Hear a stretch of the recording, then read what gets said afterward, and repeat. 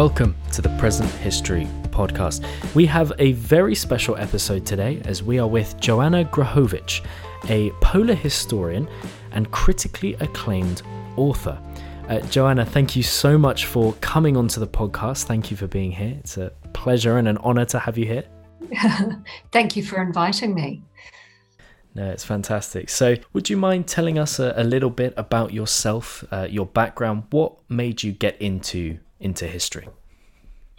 My name is Joanna Grochowicz. I write about the heroic age of Antarctic exploration. I'm based in New Zealand, but I spent a lot of time in the UK, generally to access the archival collections there because they're just so phenomenal. We've got some really great resources here in New Zealand, Canterbury University and the libraries down in Wellington, but really the gold is in the United Kingdom, and particularly at the Scott Polar Research Institute in Cambridge. It's a wonderful repository of treasure. It's a real treasure trove, really. So I spend a lot of time in the UK. At the moment, I'm researching a book about the Arctic, so it's a bit of a departure for me. My previous books have all focused on Antarctica, an area close to my heart and also close to New Zealand. I think a lot of New Zealanders feel a real attachment to the Antarctic continent simply because it's geographically quite close to us, but also given our country's the role that we've played in provisioning many of those historic expeditions, and also the close relationships with some of the key personalities in that early heroic age, Captain Scott and his crew, as well as Shackleton. So the Arctic story is that I'm researching at the moment. That is the story of the search for the Northwest Passage, and in particular the role that Jane, Lady Franklin, played in not only as the wife of Sir John Franklin, but also in her many searches for her husband once he went missing. So that was that's what I'm interested in at the moment. So I'm migrating northward. Yes. Yeah. One of the things that you discover with the expeditions is just the wealth of material. They've been really well documented. Not only the official narratives that were always a part of the expedition when they returned, the expedition leaders would publish a narrative, and that would go out into the public arena. But there's also a wealth of material in terms of the personal diaries, the letters, and that's where a lot of the real gold is in terms of building up a more novelistic approach to telling the story. So that's a real consideration for me, being able to access those historically accurate details that really bring the story alive. Yeah, no, it's fascinating. And I think that in particular, polar history is an area that not many people look at too much. But like you say, there are some incredible stories of these explorers and their adventures that a lot of them end up kind of going a bit wrong, but that makes for fantastic stories. Which is terrific from my point of view. You don't really want to tell you don't want to tell a happy story. You want to tell a story where people are pitted against nature and terrible things happened. They overcome adversity. They have to dig deep and find courage and the physical bravery, but also the mental hardiness to confront some of these really, incredible challenges. Absolutely. And your latest book that is published is Shackleton's Endurance, an Antarctic survival story, follows the incredible story of Ernest Shackleton and his journey to Antarctica. Would you mind giving us a brief outline of his story and his exploration? Sure. It's certainly one of the better known stories of his heroic age. Shackleton in 1914 embarked on an audacious attempt to. Sorry, I need to turn my phone down. At that point, the pole had already been conquered. The South Pole had already been conquered by Roald Amundsen. Shackleton was desperate to make his mark in polar history, and he wanted to make the first ever crossing of the continent. So he mounted the Imperial Transantarctic Expedition, and leaving Great Britain on the eve of war, just as mobilisation was declared in Britain, and there was some concern around that. You know, he was taking a whole lot of young men away from a war, and he was told that he could proceed, so he went south. They stopped in at South Georgia briefly, carried on to the Weddell Sea. The boat was beset in January of 1915, and the men realised pretty soon that they weren't going to be able to get the boat free. They weren't going to be able to actually make landfall, and they weren't going to be able to embark on this plan to cross Antarctica. Wow. A journey that was going to be very challenging. It was a distance of 1,800 miles to make that crossing.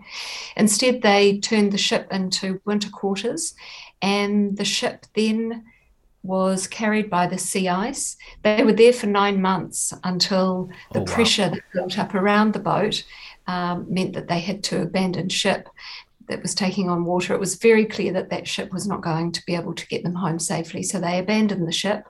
They set up a camp on the ice floes on the Weddell Sea, and they remained there for 6 months. Wow. Unfortunately, nobody knew where they were. And there was a war going on, so they knew that there would be no rescue, and if they wanted to survive, they had to come up with a plan to save themselves, to get back somehow. Luckily, they had 3 lifeboats, and they were able to use those once they had drifted far enough north to the edge of the sea ice where it starts to break up. They were able to launch those boats. Very, very rudimentary conditions. They were able to get to Elephant Island. It took them 6 days in these open boats. They got to Elephant Island. And then the story doesn't end there because they weren't going to be saved there. They weren't going to be able to be rescued there either. Nobody knew that they were there. The island was uninhabited. It wasn't visited by the sealing fleet. So again, Shackleton had to hop in one of those small lifeboats, the James Caird, and make the perilous journey, one of the greatest journeys in maritime history, I believe, to South Georgia. And this was 800 miles in an open boat to South Georgia, across the most treacherous stretch of ocean on the planet. And he did that with 5 other men. And the story doesn't end there, because once they managed to get to South Georgia, they landed on the other side of, so the uninhabited side of South Georgia. And Shackleton, along with Frank Worsley and Tom Crean, made the first ever crossing of South Georgia, a very sort of treacherous, mountainous, crevasse-riddled area. And they made that crossing in just over 36 hours. Wow. Managed to get raise the alarm at the sealing station, whaling station, and then they had to somehow organise a ship to get back to the men on Elephant Island, and that was in itself a very tricky business. It took them 4 attempts. On the final attempt, they actually managed to get close enough to Elephant Island, but by this stage it was winter. There was a lot of ice built up around in that area, so that was the access was a huge consideration. But anyway, they managed to get them in, save saved the 22 men that were left on Elephant Island. Not one man was lost. Wow. And unfortunately, the story doesn't end there, though. This is something that a lot of people forget. There was a team of men that had been sent to the other side of Antarctica.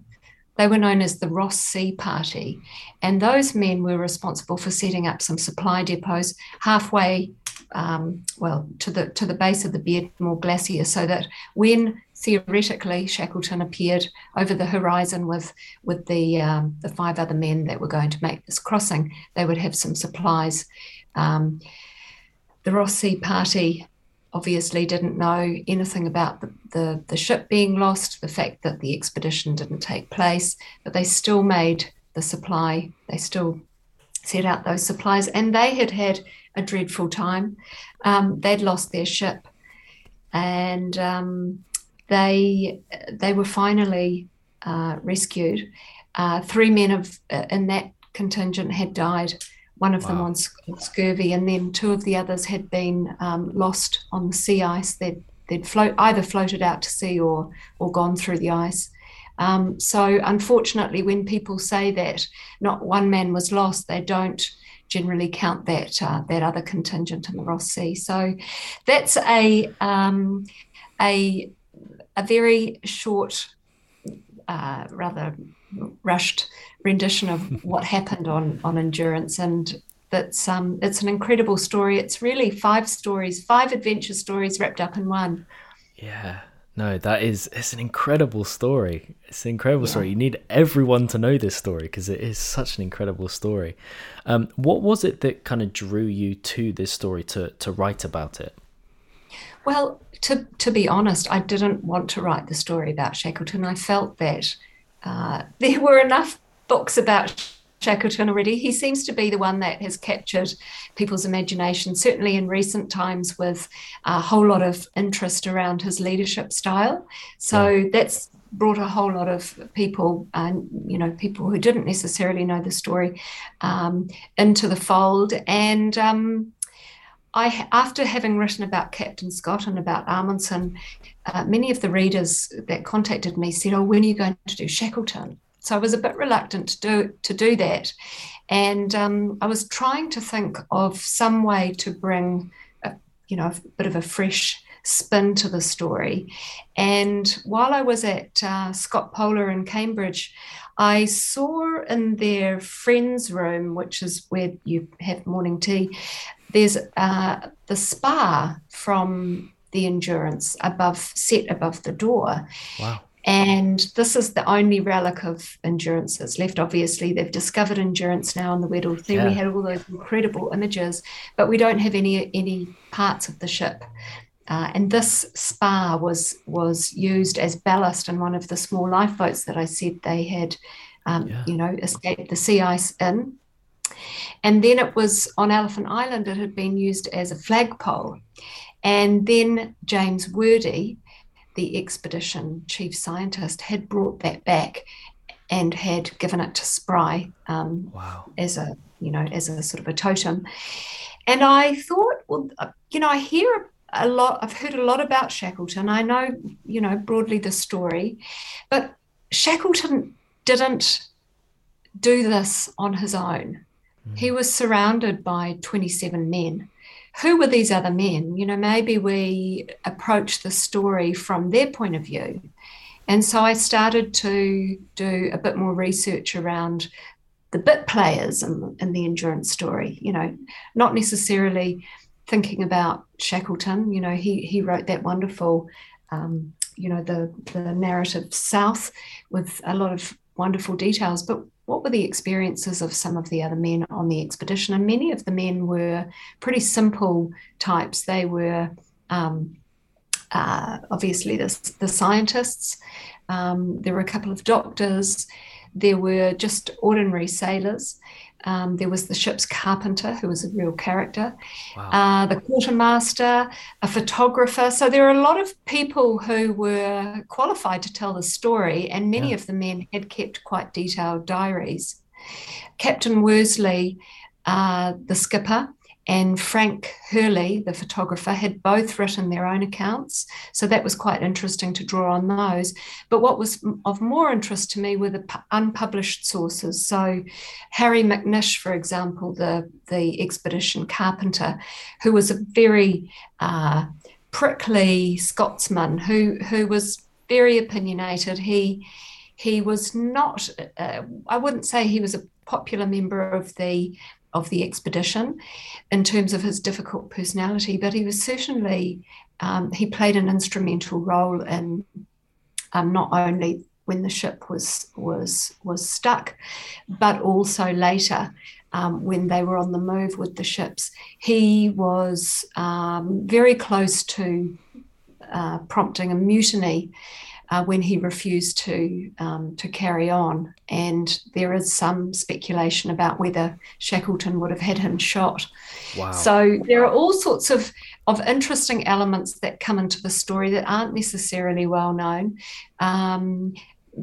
People who are interested in the story that have done their own research, obviously these things are well known in those areas. But I felt that it brought a bit of tension too, the interpersonal relationships between the men. Not always easy. They were an odd mix of people. You've got some very highly educated scientists from Cambridge mixing with, some North Sea sailors who, hadn't even finished high school. Wow. So there's that was really the thing for me that was going to be of greatest interest, to tell the other stories of endurance. And in this my Shackleton book, the focus moves between the characters. I use the word characters quite loosely because, of course, these were real people.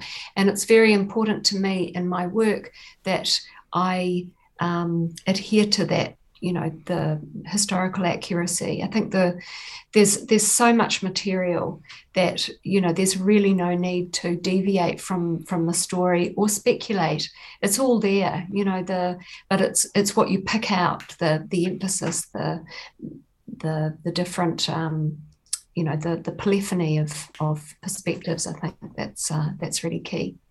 Absolutely. No, it's fascinating. And Shackleton's first real experience of the polar regions was as part of the crew of Captain Robert Falcon Scott's expedition, who you have also written about in your first book, Into the White. How much of an impact did Scott have on Shackleton, and then in Shackleton's own later expeditions? It's such an interesting area of investigation, isn't it? I think a lot of people, it really appeals to a lot of people, this idea that there was real antipathy between the two of them, these two polar greats. And of course, as you rightly pointed out, Shackleton really got his start in Antarctica, in the polar regions, through Scott. He was a member of the Discovery expedition and accompanied Scott and Edward Wilson on the first ever attempt to reach the South Pole. They got to 82 degrees south and had a really difficult time. They'd taken sledge dogs, and without really knowing what they were doing, the dogs did not perform particularly well, and the men ended up having to haul the sledges. Their diet was insufficient.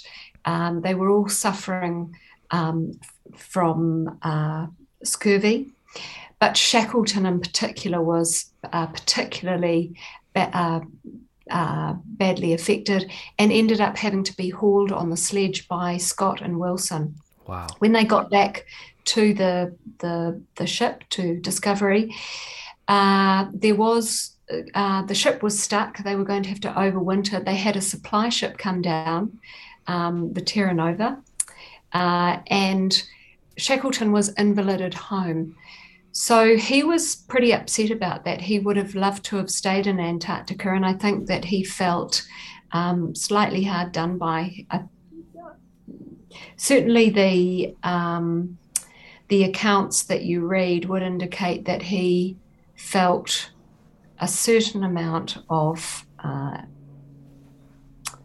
wouldn't say anger perhaps, but disappointment was focused, on Scott as the expedition leader. Wow. I think Scott really didn't have a choice. I think that he did the right thing by sending this ailing member of the expedition away back to civilization, back to New Zealand to be cared for. I think that's I don't think that he behaved unfairly, but that is sort of like the genesis of this whole Shackleton versus Scott myth, really.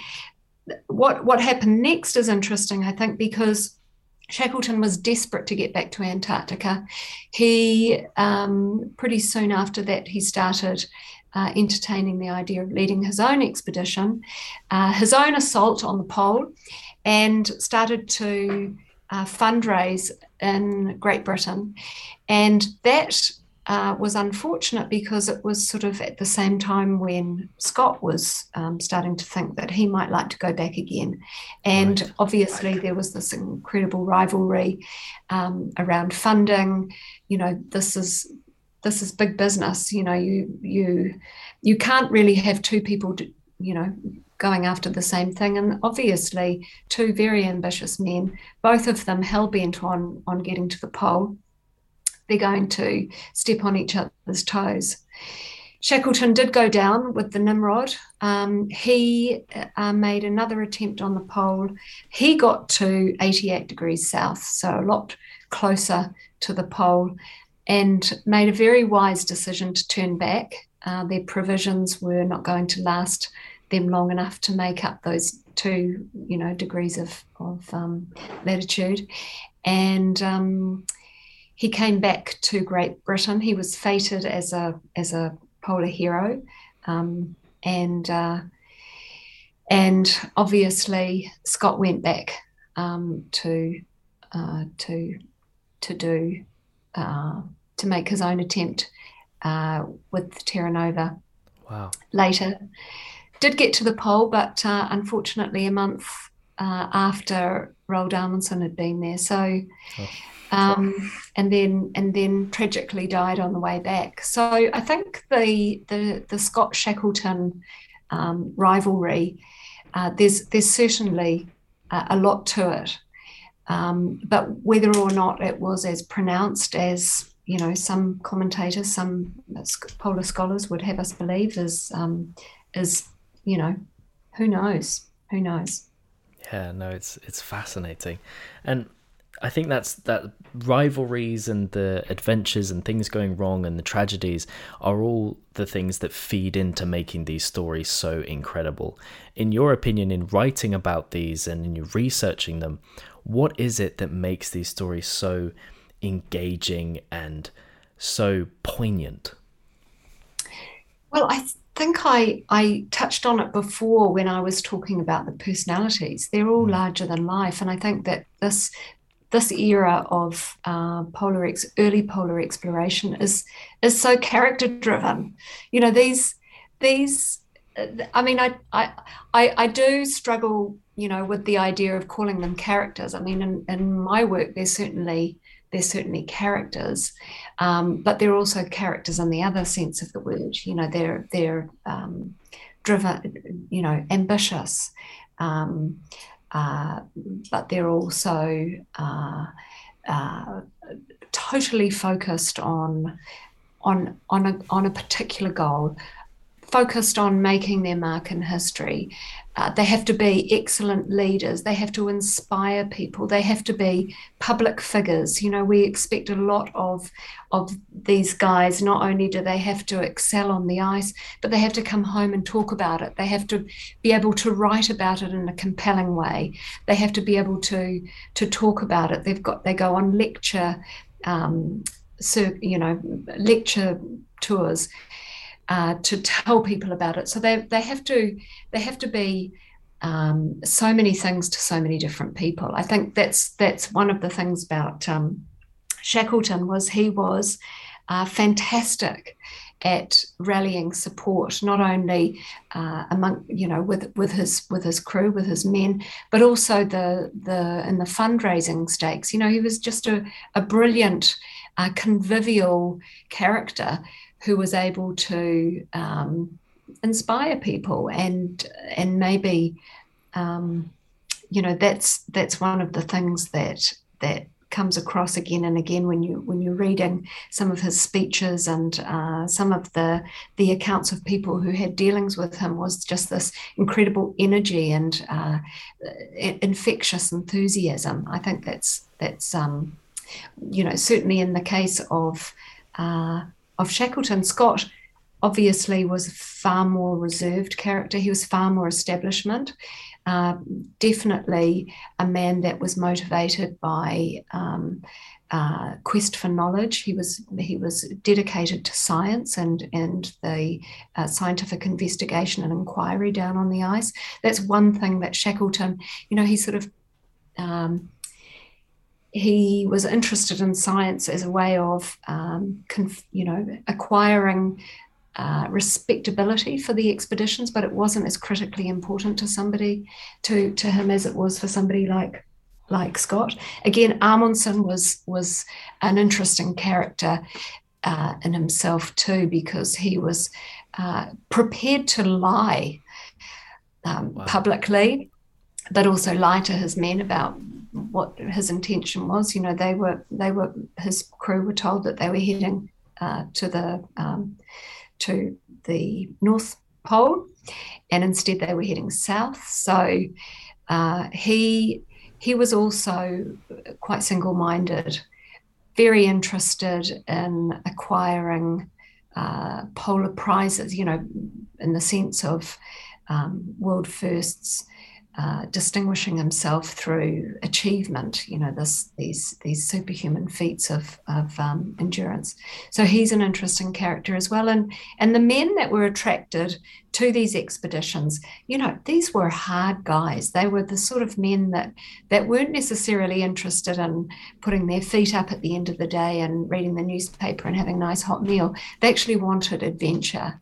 Yeah. And they were all men. There were no women involved. So that sort of is an interesting environment too. You see men behaving bravely generally, but there are instances where men didn't necessarily distinguish themselves, and those episodes are quite interesting and revealing for a number of reasons. The character flaws, and I think that the polar environments, because they're so not only the environmental conditions are so hostile, but also they sort of sit. These are zones that are otherworldly. They sit outside of time. They sit outside of civilization. And so you get people behaving in a particular way, which is so interesting. The psychology of people operating within these polar environments is you just don't see it in other regions of the world. I think it's probably a bit like the people heading out into space. Space exploration probably will attract the same sorts of people. Wow, no, it's fascinating, and something that you mentioned earlier was in your research for these books, going to the archives and looking at all their sources. But something you also do is actually go and experience these things for yourself, and you actually undertook a Southern Ocean crossing to get a sense of that emptiness and vastness that Shackleton would have experienced. What was that like? Well, I left from New Zealand, bottom of New Zealand, a place called Bluff, and I hopped on a boat, not a very big boat, and went down to the Ross Sea region, stopping off at Macquarie Island, one of the subantarctic islands belonging to Australia, and encountered a rather, I'll say bad storm at sea. It lasted about 5 days. Wow. And it was pretty terrifying to be in, really big seas. and just how small you are, you know, Yeah. when you're being tossed around. You really are. You really are, you know, pretty powerless against the elements down there. The Southern Ocean is a pretty crazy place. You know, huge waves. You get these incredibly strong winds. You know, the winds that whip around the bottom of the planet. You know, and the screaming 60s. You know, you hear Wow. about the roaring 40s and the screaming 60s are pretty wild as well. The winds that tear around the planet in a westerly direction, whipping up the ocean, you know, it's terrific to experience. It's not something that I would necessarily want to do every year, but it was certainly very useful to get a first-hand experience of that, and talk to the people that are regularly down in those high latitudes in the ships, that are resupplying their bases down there on the Ross Sea. So that was great. The you know, it's a long way away. It takes a long time to get down there, and once you're down there, it also takes a long time to get out. So if bad stuff happens down there, you really are on your own. Wow. And that's something that, you know, hasn't really changed in modern days. You know, there aren't any commercial flights heading down to Antarctica. I'm sure it will happen at some point, but you know, certainly getting down to that Ross Sea area, you know, it's by boat. The Ross Sea is huge. Everything is in Antarctica is, you know, large scale. You know, the mountains are massive, and an area that looks as though it would take a day's sailing to, you know, to get from A to B. It's, you know, it's more like 3 days. And you really get a sense of just how unpredictable the weather is. Things change incredibly quickly. You might be on shore doing you know, visiting a historic hut, and then you get radioed and told that the ship will, you know, the ship's not going to be able to stay there. Wow. You have to get back to the ship. You know, visibility is an issue, ice is an issue, everything seems to be an issue. You know, you're never warm enough. Even Wow. with modern clothing, you're never warm enough. The wind cuts right through you. So it's great to be able to experience those things, and be able to return to a warm cabin where you can, you know, you can have a hot drink. Yes. You know that you're pretty much safe for the night. You'll be able to sleep. And that's a luxury that obviously these early explorers, you know, they had incredibly basic outfits in terms of the technical gear. As you know, the foodstuffs that they had were very rudimentary, didn't necessarily supply the nutritional needs that they needed to make these sledging journeys. Even their, you know, the tents, the footwear, everything was pretty inadequate. So it really gives you a fresh appreciation of just what they achieved, what they were able to achieve. You know, when you look at the distances that they travelled, hauling sledges. Captain Scott, for example, on his polar journey, 150 days they were hauling their sledges, and then later with the Ross Sea Party, the men that were part of Shackleton's contingent on the other side of the continent, they had 199 days sledging out in the elements, wow, braving the blizzards, you know, and incredibly cold, you know, minus 40.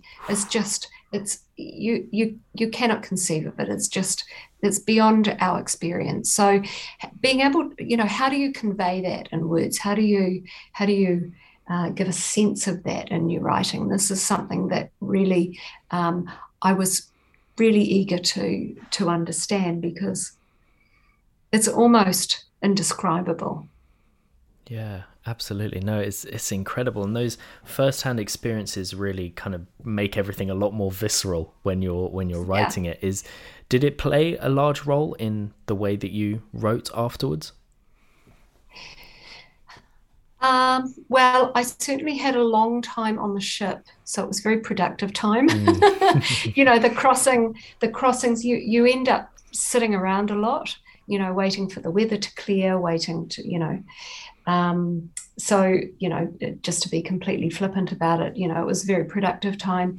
In terms of my ability to convey all of these conditions, the experience of being out there, in my writing, it definitely helped. I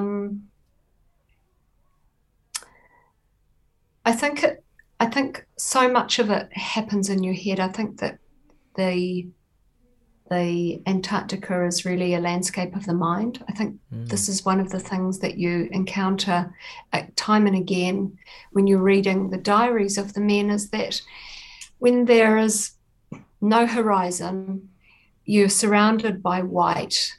There are no landscape features. You're walking through this landscape where you could be, inside a ping pong ball. There's absolutely no definition. Everything goes inside here. You're very much in your own head. So it's almost like you disappear into your own thoughts, and that can be quite mesmerizing, I think. So, there's only so much of that you need to experience in order to kind of conceive of what was happening. Wow, that is. Do you understand what I'm trying to say? Yeah, it's not too esoteric. No, it's incredible, and it's fascinating. Like you mentioned before, the psychological elements of the expeditions as well as the physical elements. It's just, It is incredible. It is fascinating.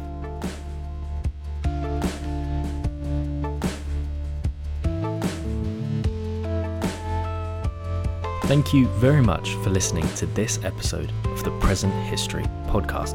But this was only half of our conversation. So make sure you check back next week to hear more about Joanna's writing technique, the way that she blends fact with fiction, and more of the incredible story of Ernest Shackleton. You definitely don't want to miss that. So check back next week. In the meantime, make sure to follow us on all social medias to keep up to date with all that we do. And if you want to find out more about Joanna Grochovic and her book, all the links will be in the episode description as well, so never fear. We look forward to seeing you on the next episode of the Present History podcast.